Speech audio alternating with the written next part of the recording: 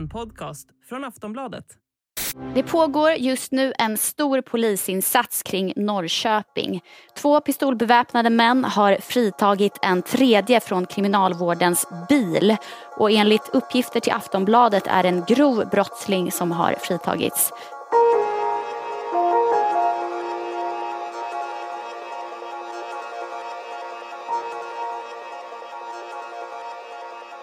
Gängkriminelle Milad Safi hade precis dömts till 10 års fängelse för ett mordförsök.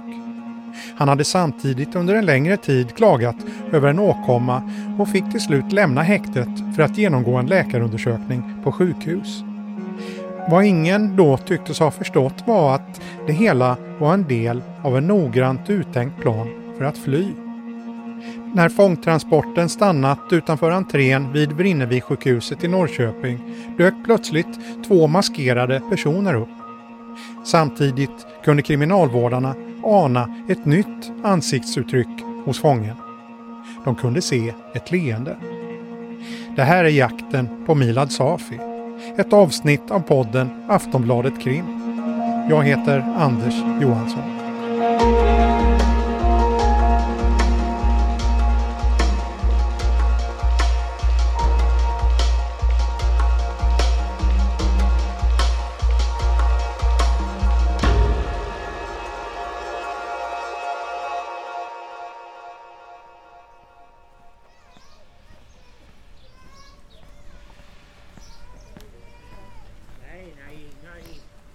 Vi är i Norrköping. Det är en tisdag i mitten av maj. Klockan är strax efter 9 på morgonen. De senaste dagarna har varit ovanligt varma för årstiden, men natten till idag har det regnat. Vi befinner oss i stadens södra delar. Framför oss har vi en stor rödbrun tegelbyggnad. Vrinnevisjukhuset. Vi går in i huvudentrén.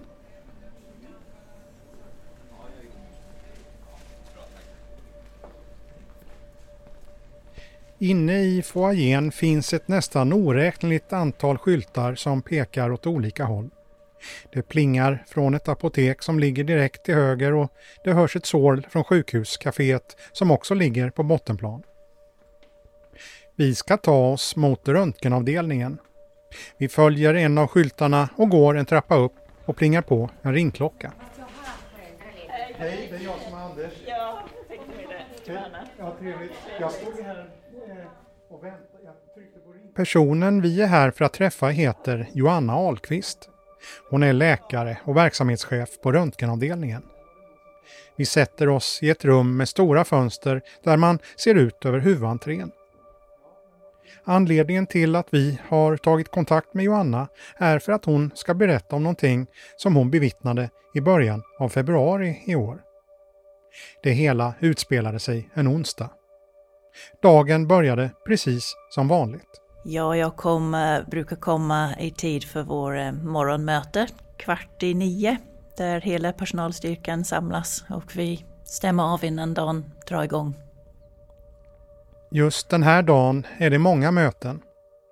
Det rutinmässiga morgonmötet och senare på dagen det så kallade samverkansmötet. Det hålls en gång i månaden och går ut på att facket och ledningsgruppen träffas. Jag var fokuserad på vår samverkansmöte på eftermiddagen och vi brukar disponera en ny fin lokal på Vrinnevisjukhuset som råkar se ut över huvudentrén. Att de sitter just i den här lokalen kommer spela stor roll den här dagen. Men vi kommer till det senare. En stund efter lunch är det dags att förbereda inför mötet och Johanna Ahlqvist har fullt fokus på det. Det är alltid mycket att göra i början på ett möte, att fixa med tekniken och få agendan uppe och se att alla kommer till ro i rummet. Så det kräver en del uppmärksamhet i början. Men när vi väl hade startat mötet, det gick upp för oss att det började bli mer och mer aktivitet utanför huvudentrén som vi kan se utanför det stora fönstret.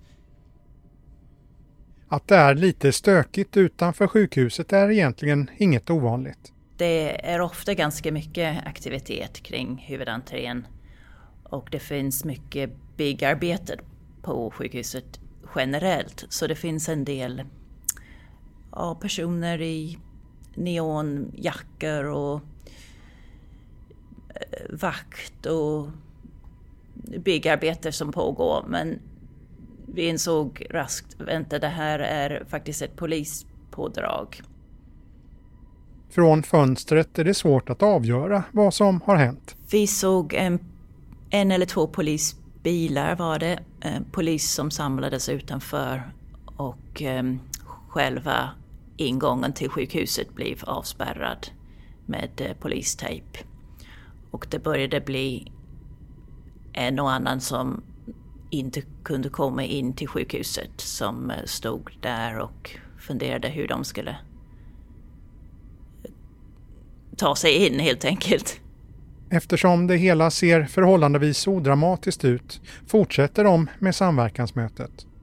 Men hinner inte särskilt långt. Det nästa som hände var att 2 polis knackade dörr och kom direkt in i mötet. Och då började vi förstå att det fanns ett samband med det som hände utanför fönstret. Poliserna frågar om de har sett något. Men ingen på mötet har egentligen sett särskilt mycket mer än själva polisinsatsen. Joanna frågar vad det är som har hänt, men får väldigt fåordiga svar från poliserna. Jag kände att jag inte ville nöja mig med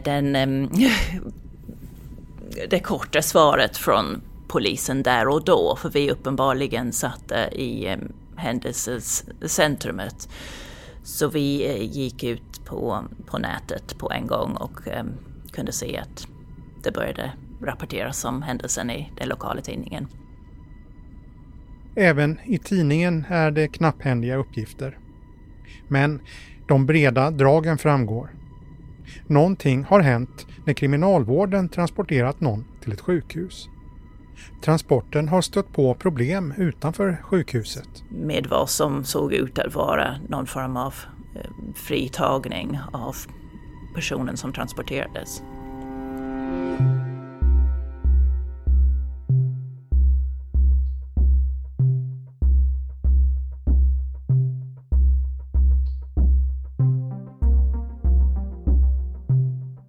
Det här avsnittet ska handla om hur det gick till när en dömd gängmedlem lyckades rymma för att slippa undan ett 10-årigt fängelsestraff. Det ska handla om hur flera olika omständigheter var larmsignaler, men som uppmärksammades först efteråt. Det ska också handla om polisens jakt efter rymlingen och hur den här typen av händelser ska förhindras. Allt kretsar kring en kall februaridag i Norrköping. Men vår berättelse tar avstamp 5 månader tidigare.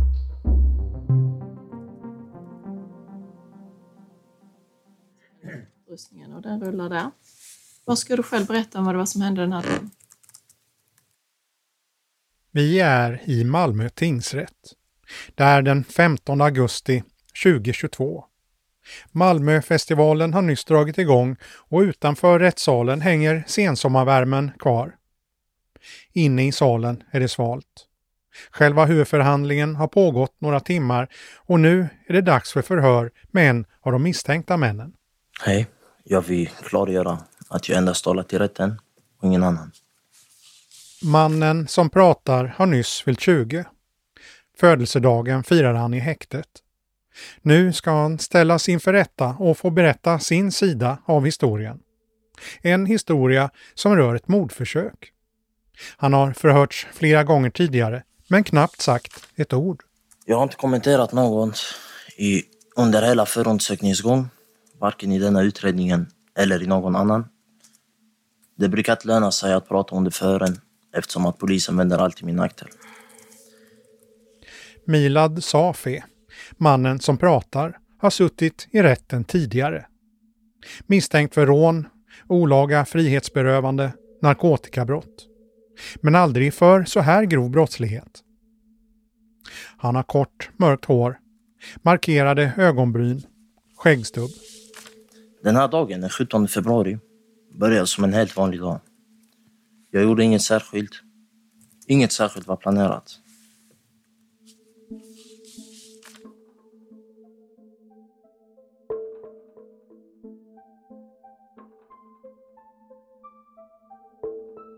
Dagen som Milad Safi berättar om är en torsdag. Allt börjar strax efter 4:00 på eftermiddagen på en väg utanför Bunkeflostrand, en förort till Malmö. En svart Audi kör bakom en annan mörkfärgad bil. En bit bakom de båda bilarna befinner sig en tredje bil som körs av en polis. Han är ledig den här dagen. Polismannen har gett oss tillstånd att återge hans berättelse av vad som sker. Jag är ledig och är på väg ner till Bunkeflostrand. När han är på väg in i en rondell lägger han märke till den svarta Audin och den andra bilen. När jag är nog 20-30 meter ifrån rondellen så blir jag omkörd av 2 stycken bilar. Som jag uppfattar båda som mörka. Polismannen reagerar direkt på hur de 2 bilarna kör. Och jag uppfattar det som att de här 2 bilarna jagar varandra. Båda bilarna kör konstigt. Det är mycket trafik men de tränger sig fram och kör hetsigt. Det ser ut som att den ena bilen jagar den andra. De kör betydligt snabbare än övrig trafik som kör på samma väg. Jag stannar till och trafiken stannar till på grund av bilarnas körsätt. Vid en rondell tar den första bilen ner mot höger. Den svarta Audin saktar in precis innan rondellen. Rutan vid passagerarsätet är nervevad. När jag ser att en arm kommer ut från vad jag uppfattar som passagerarsidans fönster. Sen smäller det. Och då avlossas 2 stycken skott i snabb följd. Det är vad jag uppfattar som en automatpistol. En vanlig halvautomatisk pistol. Enligt polismannen avlossas skotten mot den andra bilen. I riktning mot den flygande bilen som då har hunnit en 40-50 meter in här på Skånegårdsvägen. Och jag uppfattar att skotten är riktade mot den här bilen. Efter skotten är det över. Sen åker armen snabbt in i bilen igen. Och jag tänker då jag måste iaktta var den här bilen tar vägen. Audin kör in i rondellen, åker ett varv och kör sen tillbaka samma väg som den kom. Så jag möter bilen väldigt kort. Hinner inte se riktigt vem som sitter i den. Den ledige polismannen bestämmer sig för att följa efter. Jag vänder runt snabbt också direkt för att bestämma mig för att jag måste följa efter och se var bilen tar vägen. Bilen kör ju som att den försöker komma därifrån. Vilket är väldigt stor kontrast i övrig trafik. Det är väldigt mycket trafik den här dagen. Det är så att det kryper fram. Samtidigt som den lediga polisen följer efter bilen ringer han SOS Alarm. Under samtalet fortsätter han följa efter bilen. Så jag följer efter på betryggande avstånd. Jag vet fortfarande inte om de vet att jag följer efter eller inte vid detta tillfället. Han försöker hålla visst avstånd till bilen samtidigt som man inte ska tappa den ur sikte. Och jag vet ju att det är en pistol i bilen så att man blir lite mer försiktig. Liksom. Inledningsvis går det i förhållandevis lugn takt. Audin har en trasig baklampa så det är lätt att hålla koll på bilen. De svänger ut på yttre ringvägen och polisen följer efter. Men efter en stunds jakt händer något. Då av någon anledning så ökar den här bilen hastigheten avsevärt och i princip försvinner i ett rökmoln. När bilen drar iväg tappar polisen bilen ur sikte.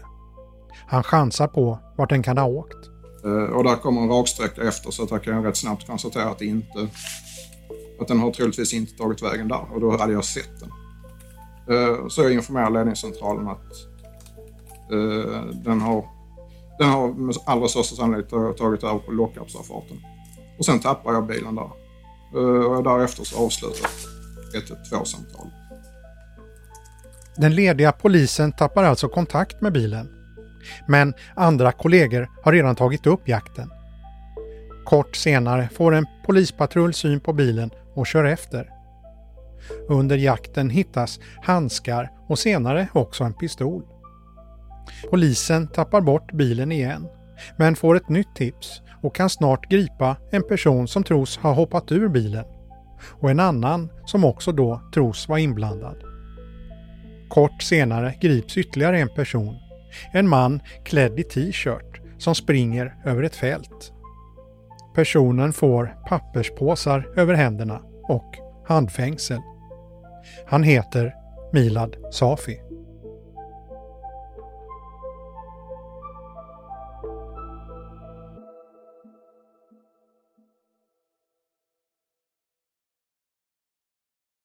Under månaderna som följer fortsätter utredningen.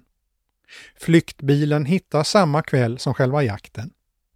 Polisen kan konstatera att Milad Safis DNA finns på den pistol som hittats.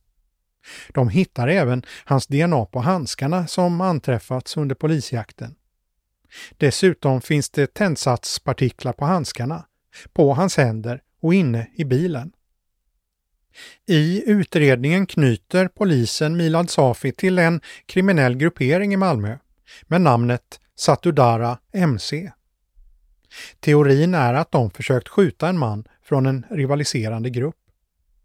Men istället har skotten gått genom fönstret i en balkongdörr hos en person som inte har någonting med konflikten att göra. Under förhören säger Milad Safi ingenting, förutom det återkommande: inga kommentarer, inga kommentarer, inga kommentarer. Men när det till slut blir rättegång gällande mordförsök verkar han vilja berätta.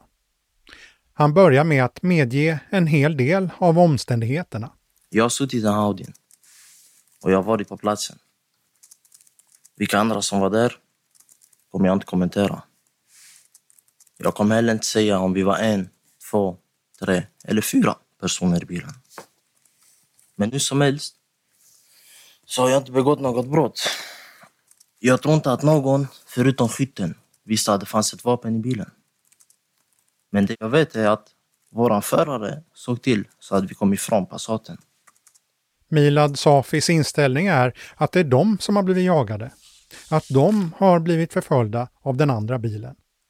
Det började med att vi hamnade i en hotfull situation där vi blev förföljda. Om det var tur eller skicklighet som ledde till att positionerna blev ombytta vet jag inte. Men när vi kom fram till rondellen som det här målet handlar om såg föraren till att vi kom undan från de som hade följt efter oss. I rondellen kunde vi se passaden från sidan och att någon riktade något mot oss. Det kanske var det som fick föraren att stanna. Skytten i vår bil sköt då 2 varningsskott för att ingen skulle följa efter oss. Och sen körde föraren. Under förhöret hamnar Milad Safi i bråk med rätten. Jag vet inte hur jag ser ut i rättens ögon. Ni kanske ser mig som en kriminell. Ni kanske ser mig som en helt vanlig 20-åring. Du får gärna berätta om vad det var som hände den här dagen. Det är det vi är intresserade av.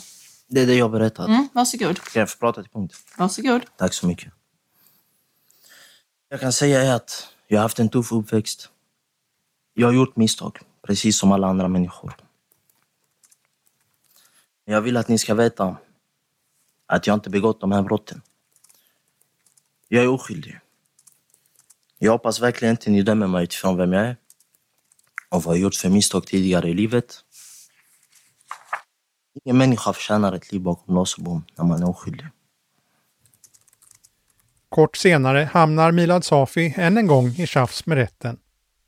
Han menar att utredningen är bristfällig. Men utredningen har ju missat viktiga delar i händelseförloppet.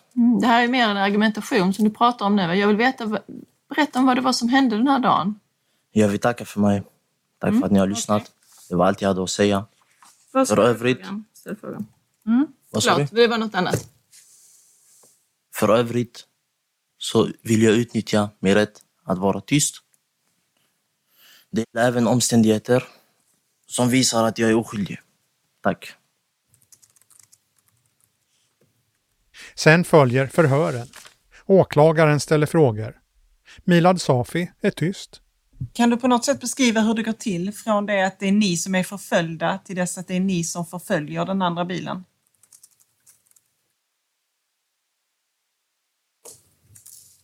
Hon ställer fråga efter fråga men möts av tystnad.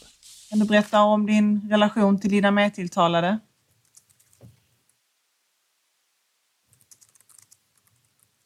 Vad kan du berätta om det här vapnet som har funnits i bilen? Vem hanterar det här vapnet? Och hur länge har det varit i bilen?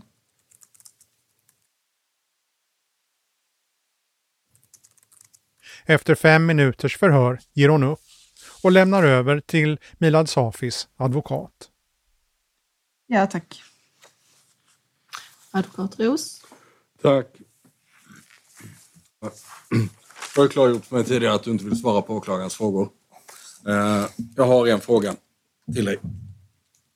Åklagaren har visat att det har funnits tändsatspartiklar på ett par handskar som är kopplade till dig. Åklagaren har visat att det finns DNA på ett vapen.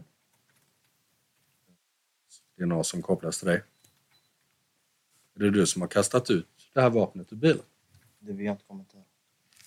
Du kommenterar inte sånt även som talar till din fördel? Precis som jag sa innan. Tack, då har jag inte fler frågor för närvarande. Domen mot Milad Safi och de andra gärningsmännen faller den 12 september 2022. Milad Safi får 12 års fängelse för mordförsök. I domen sägs att det är utrett att det var han som var skytten. Att det endast varit tillfälligheter som gjort att brottet inte fullbordats. I hovrättsdomen som faller i slutet av november sänks hans straff från 12 till 10 år. Det hela överklagas till Högsta domstolen som nekar prövningstillstånd. Därmed vinner domen laga kraft. Milad Safi får alltså slutligen 10 års fängelse. Det här är i mitten av januari. Och i det här läget står det alltså klart att Milad Safi ska tillbringa åtskilliga år i fängelse. Men mycket tyder på att han redan då har satt andra planer i verket för att komma undan rättvisan. Ja, redan när han var på häktet i Malmö så har han nu fått remisser från sjukvården. Det fick han redan 8 september faktiskt. Det här är Viktor Stenqvist, reporter på Aftonbladet. Precis som han berättar så söker Milad Safi vård när han sitter på häktet i Malmö. Exakt vad han söker vård för vet vi inte, men vi vet att han får en remiss. Efter att han blivit dömd flyttas han från Malmö. Men det här fortsätter. Remissen följer med när han förflyttas över till häktet i Norrköping. Under tiden på häktet i Norrköping fortsätter Milad Safi tjata och argumentera för att han behöver ett sjukhusbesök. Häktets sjukvårdspersonal menar att själva åkomman inte är akut. Men Milad Safi driver på. Han har flera gånger varit upplevt som väldigt påstridig när han har berättat om sina problem. Han säger att han har någon släkting som är läkare. Han säger att han är väldigt påstridig mot sjukvårdspersonalen på häktet i Norrköping. I samtalen med häktets sjukvårdspersonal hotar han med konsekvenser om han inte får sitt sjukhusbesök. Annars hotar han med att anmäla häktet för att man inte får sina rättigheter godkända då, att han ska få göra den här undersökningen. Månader av påtryckningar ger till slut resultat. Och det finns ju också en remiss, så till slut så får han då tillåtelse från häktet att ta sig till sjukhuset för att göra den här undersökningen som han hela tiden tjatar om att han vill göra. Samtalet från Vrinnevisjukhuset kommer den 19 januari. De meddelar att Milad Safi fått en tid klockan 13.45 den 8 februari. Alltså drygt 2 veckor framåt i tiden. Under de här veckorna händer ett flertal saker. Ja, en dryg vecka senare, eller exakt en vecka senare, den 26 januari, då får häktet en lista med instruktioner från Vrinnevisjukhuset om vad han ska behöva göra för att förbereda sig inför besöket. En av instruktionerna är att han ska ta laxermedel. På häktet bestäms då att Milad Safi ska flyttas från den del av häktet där han vanligtvis sitter. Detta innebär då också då att den 6 februari, bara 2 dagar före själva besöket, så flyttas han till ett enskilt rum där han har en egen toalett. Det är nu 2 dagar tills han ska på sitt inbokade besök på Vrinnevisjukhuset. Milad Safi vet inte själv exakt när han ska dit, men gissningen är att han åtminstone förstått att det är nära förestående. Under den här tiden har Milad Safi tillgång till telefon och ringer en mängd samtal till personer utanför murarna. Under 1 dygn bara från den 6 fram till den 7 så hinner han ringa 18 samtal på det interna telefonsystemet som man har där som är intagen. Milad Safi kan inte ringa vem som helst från häktet utan ett fåtal utvalda personer.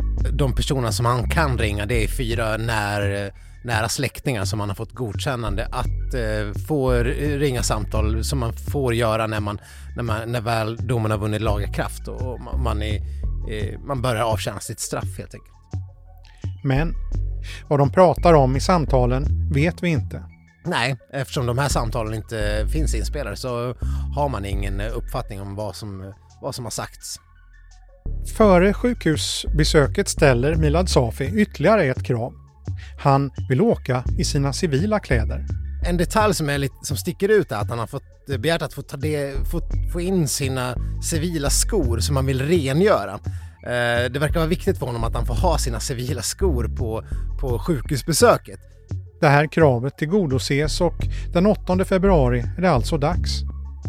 2 kriminalvårdare, en kvinna och en man, kommer till häktet i Norrköping vid 1:15 för att hämta Milad Safi.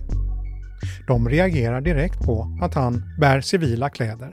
De som ska leda honom, kriminalvårdarna som följer med, de anmärker först på att han har civila kläder, berättar man att man tycker är lite märkligt, men man tänker inte så mycket mer på det. De tar hissen ner till häktets garage och sätter sig i transportbilen. Sen kör de mot Vrinnevisjukhuset. Den här sträckan från häktet i Norrköping till Vrinnevisjukhuset, det tar bara 10 minuter att köra bort. Så att de åker upp till häktet, hämtar upp honom och 10 minuter senare så är man redan framme vid sjukhuset. Där parkerar man sin bil 10 meter någonstans från huvudentrén. Det här är en osäkerhetsfaktor. Att det inte går att parkera inne i själva sjukhuset.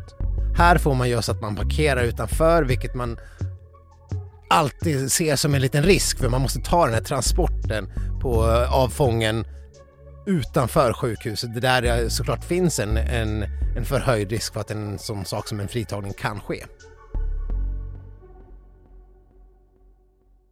Efter att de parkerat bilen går allting fort. Fritagning sker på drygt 20 sekunder har vi kunnat rapportera om. Det går väldigt fort. Det som händer är som följer. Den personen som kör bilen, hon går och öppnar dörren till sin kollega först. Sen går hon runt och öppnar till fången. När Milad Safi är på väg ut rör sig 2 andra personer snabbt mot bilen. De är knappt 20 meter bort när kriminalvårdarna upptäcker dem. Den kvinnliga kriminalvårdaren tycks se männen först. Därefter så ser hon i ögonvrån att det kommer 2 stycken maskerade män och de springer fram mot bilen.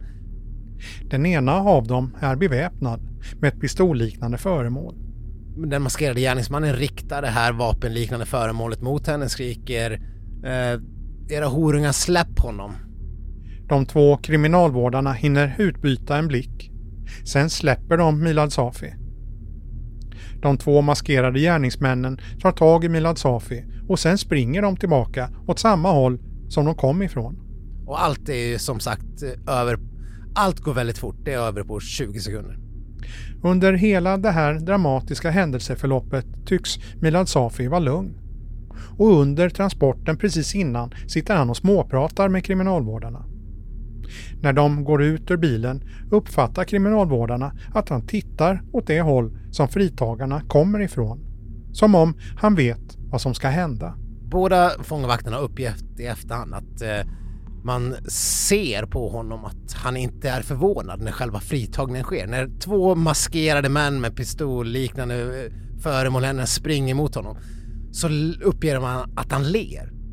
De båda kriminalvårdarna uppfattade som att han kollar igenkännande på de 2 maskerade männen. Att han nästan har förväntat sig att det här ska hända. Det är så de har upplevt honom i efterhand. Och där de så det är ju något som man tolkar som att han har varit delaktig i fritagningen. De 2 kriminalvårdarna väntar tills fritagarna kommit utom synhåll innan de slår larm. Sen väntar de på platsen. Det finns några vittnen som kommer fram till de här kriminalvårdarna och frågar: oj, vad är det som händer? Spelar ni in är det en filminspelning eller är det något liknande? Men det är det förstås inte, utan man ringer 112, man ringer enligt de gängse rutinerna så larmar man ju direkt. Ungefär 3 minuter efter larmet är polisen på plats. Men då har ju fritagarna och Milad Safi försvunnit iväg lång väg redan. De åker iväg i sin flyktbil. Flyktbilen beskrivs som en kantig bil. En stor polisinsats inleds för att jaga rätt på fritagarna och fången. Kort senare når fallet medierna. Ja, det var vid 1:30 på onsdags eftermiddagen som polisen fick in ett så kallat skarpt överfallslarm från Vrinnevisjukhuset.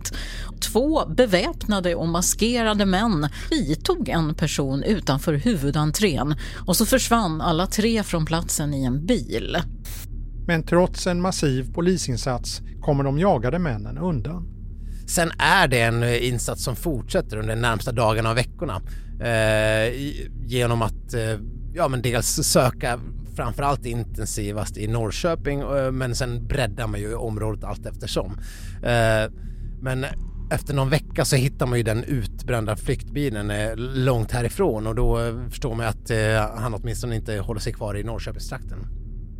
Den utbrända flyktbilen är, vad vi vet, det sista spåret av Milad Safi. Nu, 3 månader senare, är han fortfarande spårlöst försvunnen.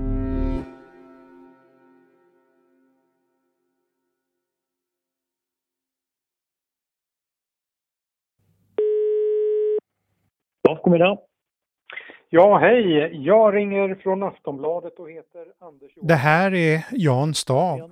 Han är kriminalkommissarie och den som leder jakten på Milad Safi.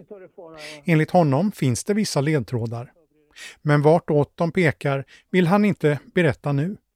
Exakt vartåt det lutade kan jag inte berätta för dig, Anders. Det skulle skada vår utredning, men vi är full gång med att lägga pussel och försöka se vem det är som till att börja med har gjort det här möjligt, att den här interna Milad Safi då kunde fritas från kriminalvårdens försorg där utanför sjukhuset. Och givetvis så är det här en utredning i 2 delar, att vi givetvis gärna veta också var den här internen befinner sig och återföra honom till häktet där han onekligen ska vara. Var Milad Safi befinner sig just nu finns det flera teorier om. En är att han försvunnit utomlands för att försöka hålla sig undan resten av livet. Ja, det går inte att utesluta. Det är sagt tidigare. Ibland så tror man att en sån här person som flyr från rättvisan i det här fallet och att vederbörande ganska snabbt kommer utomlands. Men historien har ibland visat sig annorlunda, att vederbörande kan ligga och trycka både i Östergötland och i Skåne eller på annan plats innan vederbörande tycker att det har lugnat ner sig lite och då bestämmer sig för att röra på sig. Och sen om vederbörande då kan hålla sig undan livet ut eller inte, det är svårt att säga, för många människor har ju sina vänner och sina familjer onekligen här i Sverige, och då är det inte alltid som man är så lätt att bara starta upp på nytt till ett annat land, tror jag. Och jag ser det inte som osannolikt att även den här killen så småningom skulle kunna komma tillbaka till kriminalvårdens försvar. Du låter nästan lite positiv i rösten. Jag är alltid positiv. Det är ju mitt och åklagarens jobb att dels få klarhet i vem som fritog interna Milad Safi, men även att Milad Safi återigen ska tillbaka då till häktet här i Norrköping och vidare till, jag tror det var Kumla som vederbörande skulle så småningom. Ja, Just det. Du, rent allmänt, hur ser du på att det på relativt kort tid skett 2 fritagningar av grovt kriminella på liknande sätt? Jag tycker väl som alla andra, jag ska inte lägga mig i kriminalvårdsarbeten, tycker det är märkligt att det är så enkelt går att fly från kriminalvården. Det måste jag ju säga, precis som alla andra människor i samhället. Hur lätt är det att gömma sig i Sverige om man är efterlyst på det sättet?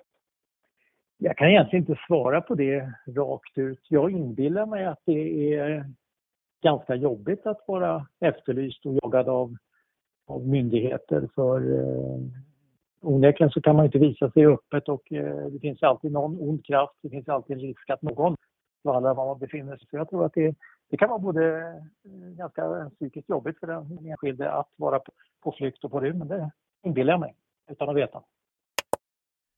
Fritagningen sker alltså den 8 februari. Bilen hittas en vecka senare. Sen tar spåren slut.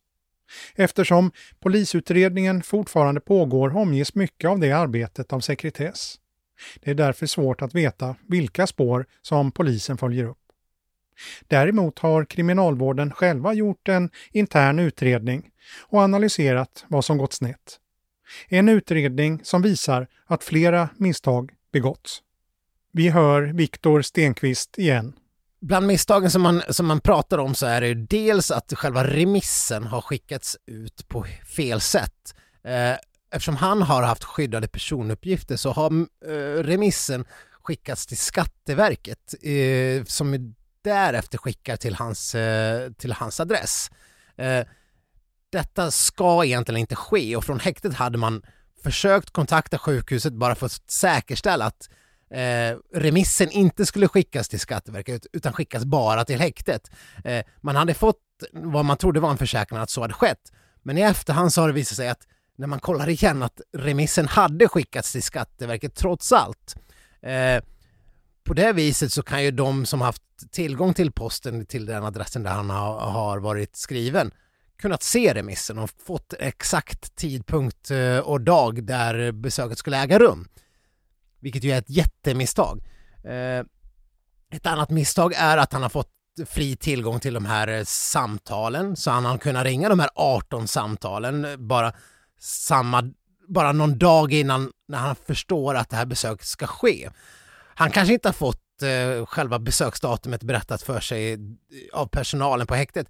Men när han blir avskild från övriga, får ett eget rum med toalett, då kan han ju lätt bilda sig en uppfattning om att besöket är nära förestående. Han får ju dessutom laxermedel, vilket man också får när för besöket är nära förestående. Vad säger rapporten nu? Vad föreslås för åtgärder för att förhindra att det här händer igen? Det är 2 åtgärder som föreslås i rapporten. Dels så vill man få det mer på plats en systematisk åtgärd att remisser från sjukhus inte ska kunna skickas hem till personer utan att det ska skickas bara till häktet utan att man ska behöva göra flera kontroller att så ska ske utan att det ska vara liksom en normal åtgärd. Man vill också se över kriterierna för hur man bedömer rymningsrisk. Här fanns det ju flera stycken saker, till exempel att han nyligen var dömd till ett långt fängelsestraff, att han har haft kontakter, kopplingar till ett kriminellt nätverk. Sådana saker som gör att man ska bedöma rymningsrisken som högre, vilket också innebär att säkerheten kring ett sånt här besök blir större. Man kan till exempel vara fler från kriminalvården. Man kan också ha poliseskort, polishandräckning vid ett sånt här besök. Inget av de sakerna blev ju av i det här fallet bara för att kriterierna inte ansågs ha uppfyllt vad gäller säkerhetsbedömning kring honom. Just det. Du har ju läst den här rapporten. Vilka reflektioner gör du när du tar del av innehållet? Ja, men något som man tycker är anmärkningsvärt är ju de här 18 samtal, att de tillåts göras bara dagar innan man ska ta sig utanför häktets skalskydd. Det är anmärkningsvärt. Också för en också att samtalen inte per automatik spelas in utan att det inte går att lyssna på dem i efterhand. Det kan man ju tycka är ganska anmärkningsvärt. Varför sparas inte det här per automatik och finns ett antal veckor eller dagar? Det kan man tycka är konstigt. Det finns också till exempel att han ville ha sina civila skor i något som man i rapporten pekar på. Det här kanske borde ha liksom tänt varningslamporna lite grann för personalen. Så det finns ju flera sådana små detaljer som man i rapporten tycker kanske borde ha väckt varningsklockorna tidigare. Var befinner han sig nu? Ja, det är de tvistade lärde. Det finns ingen indikation på var han befinner sig. Leif GW Persson var ju ute och sa ganska tidigt att han har ju förmodligen dragit utomlands. Det håller ju inte kanske polisen med om. Man spekulerade ju så nyligen som för några veckor sedan om han kan fortfarande vara i Norrköping. Kort sagt, de har ingen aning.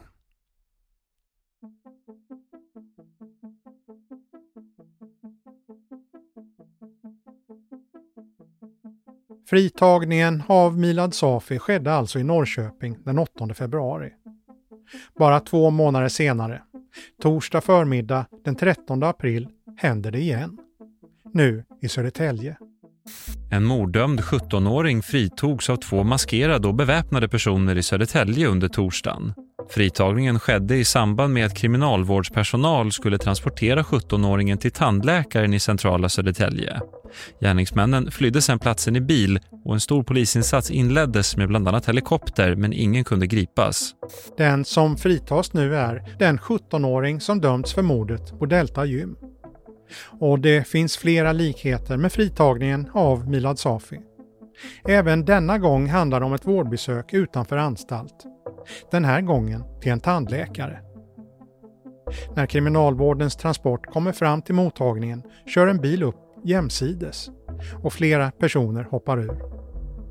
Kriminalvårdarna släpper 17-åringen som följer med fritagarna till en svart Mercedes som sen försvinner snabbt från platsen. Så långt liknar fallet incidenten i Norrköping. Men den här gången ska det sluta annorlunda. Den 17-åring som förra veckan fritogs i samband med ett tandläkarbesök i centrala Södertälje greps i Strängnäs på fredagskvällen. Ja, bara drygt en vecka efter fritagningen så grips 17-åringen igen. Enligt polisen var det mer eller mindre en slump att de hittade honom. Under en husrannsakan i ett annat ärende gällande ett misstänkt narkotikabrott påträffades han i en lägenhet i Strängnäs. Efter insatsen ska han, enligt Aftonbladets uppgifter, ha förts tillbaka till häkte.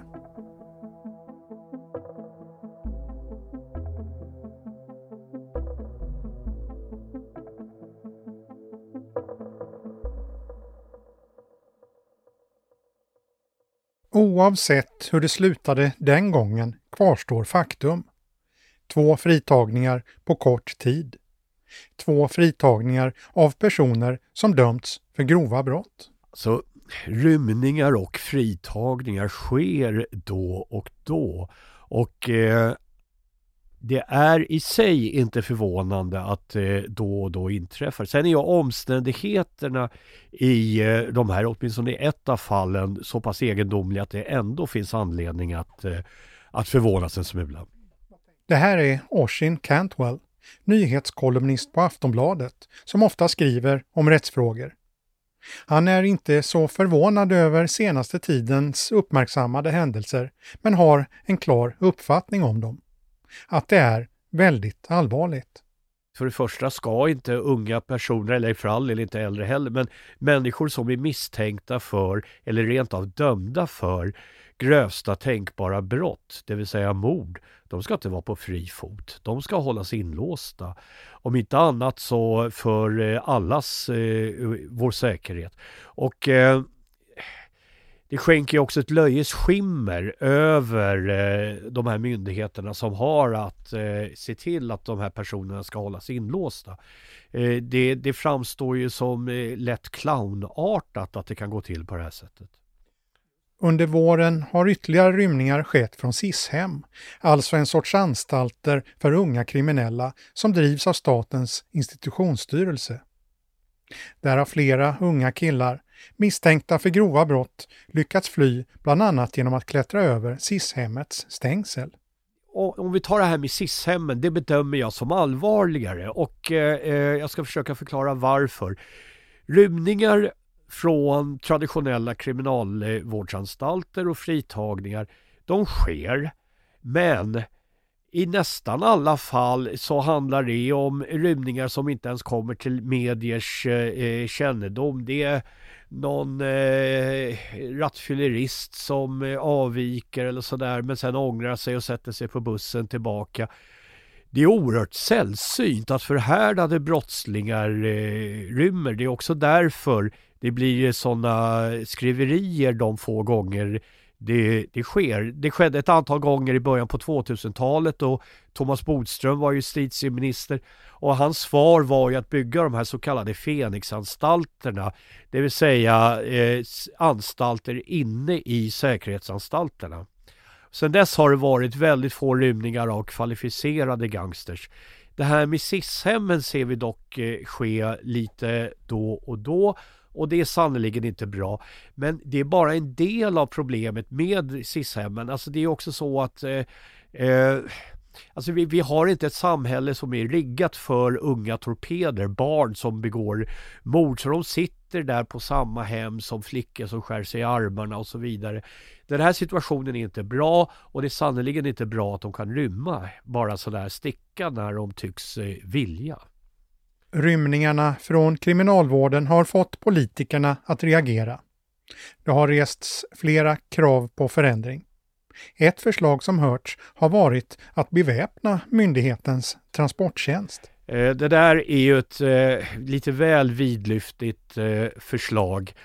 Det vore en upptrappning, en eskalering om kriminalvårdare var beväpnade. Och det är också så att poliser som har vapen, de går ju först en 2-årig polishögskola, sen så befinner de sig konstant eller ofta återkommande i träning med sina vapen. De har helt andra möjligheter att hantera vapen på ett korrekt sätt som kriminalvårdare aldrig kommer ha. Och vad händer om kriminalvårdare är beväpnade? Jo, de här gangsters som fritar, risken är ju då att de skjuter först och frågar sen. Det vore en mycket olycklig utveckling. Jag har sett att justitieminister Gunnar Strömmer, han har skakat på huvudet åt det där förslaget och det ska vi vara glada för. Att kriminalisera rymningar är ju ett annat förslag. Skulle det kunna påverka något? Ja, alltså vissa länder har kriminaliserade rymningar, men jag tycker inte heller det är en bra idé. För det första, som jag tidigare sa, de flesta rymmarna kommer frivilligt tillbaka. Och det finns redan ett sanktionssystem i kriminalvårdens regi. Man kan få indragna permissioner, villkorlig frigivning kan skjutas upp. Kort sagt, det sker redan bestraffningar. Om man då istället ska kriminalisera rymningar, ja då hamnar man i en situation där förundersökningar måste inledas, polis måste lägga resurser på att utreda.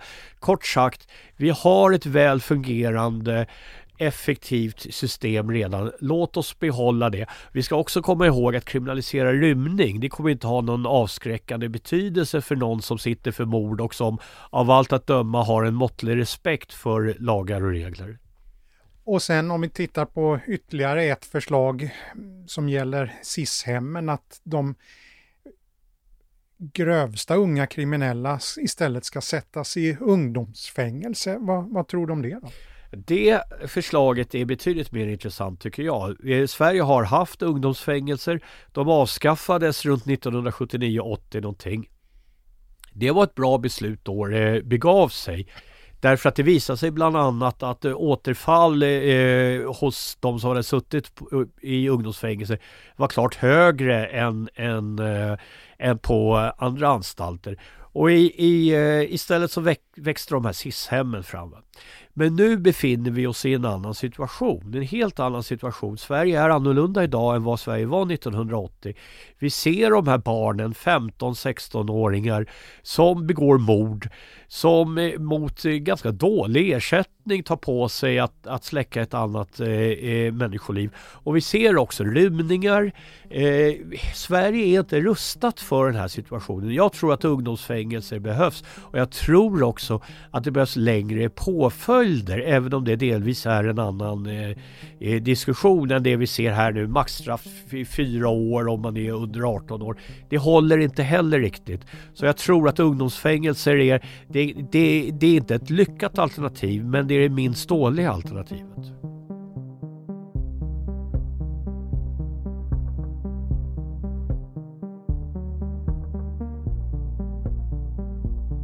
Merparten av de politiska förslag som förs fram i spåren av rymningarna präglas av det som brukar kallas hårdare tag. Orsin Cantwell anser att det kan behövas i vissa fall, men efterlyser fler åtgärder för att stoppa nyrekryteringen. Förslag som kanske kan ge effekt på sikt. Han tror dock det blir svårare att få bukt med rymningarna på kort sikt. Med tanke på hur det ser ut idag med fler som döms, överfyllda fängelser och SIS-hem, så kommer vi sannolikt få se fler exempel framöver. Ja, det är jag alldeles övertygad om. Dels därför att det finns en smittoeffekt. Kidsen får på ett eller annat sätt veta att andra har rymt, och då tycker man det låter häftigt och coolt och vill göra likadant. Dels därför att det är alldeles för enkelt att rymma. Johanna Ahlqvist, röntgenläkaren som vi pratade med i början av avsnittet, har haft svårt att släppa händelsen som skedde utanför hennes arbetsplats i början av februari. Jag tycker ändå att jag har blivit påverkad. Jag intresserar mig mycket mer för information om gängkriminalitet och följa med fasa utvecklingen med dödsskjutningar på olika orter i landet. Vi vet att i Östergötland där det finns gängkriminalitet också, och det börjar ha mer och mer inverkan på hur sjukvården möter upp samhället. Att gängkriminaliteten kryper sig in i vardagen märks inte minst i sjukvården. Johanna Ahlqvist berättar att hon och andra anställda utbildas i hur de ska hantera hot och våld. Men gängvåldet syns även på andra sätt. Vi ser emellanåt skottskadade patienter strömmar förbi röntgenavdelningen. Vi är medvetna om att dessa inte är enbart anonyma personer i medierapportage. Vi ser dem hos oss, vi ser deras skador. Vi är i högsta grad involverade i diagnostik och behandling av dessa patienter. Och det är en sorglig samhällsutveckling.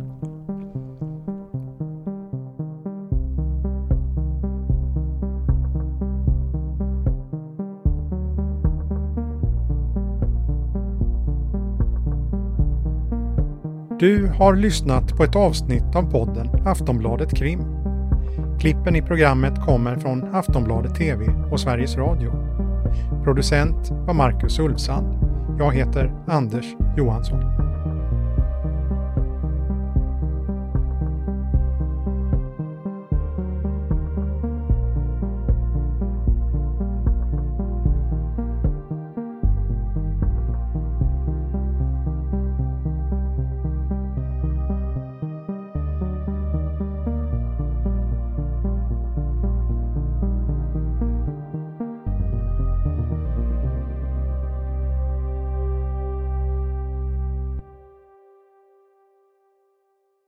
Du har lyssnat på en podcast från Aftonbladet.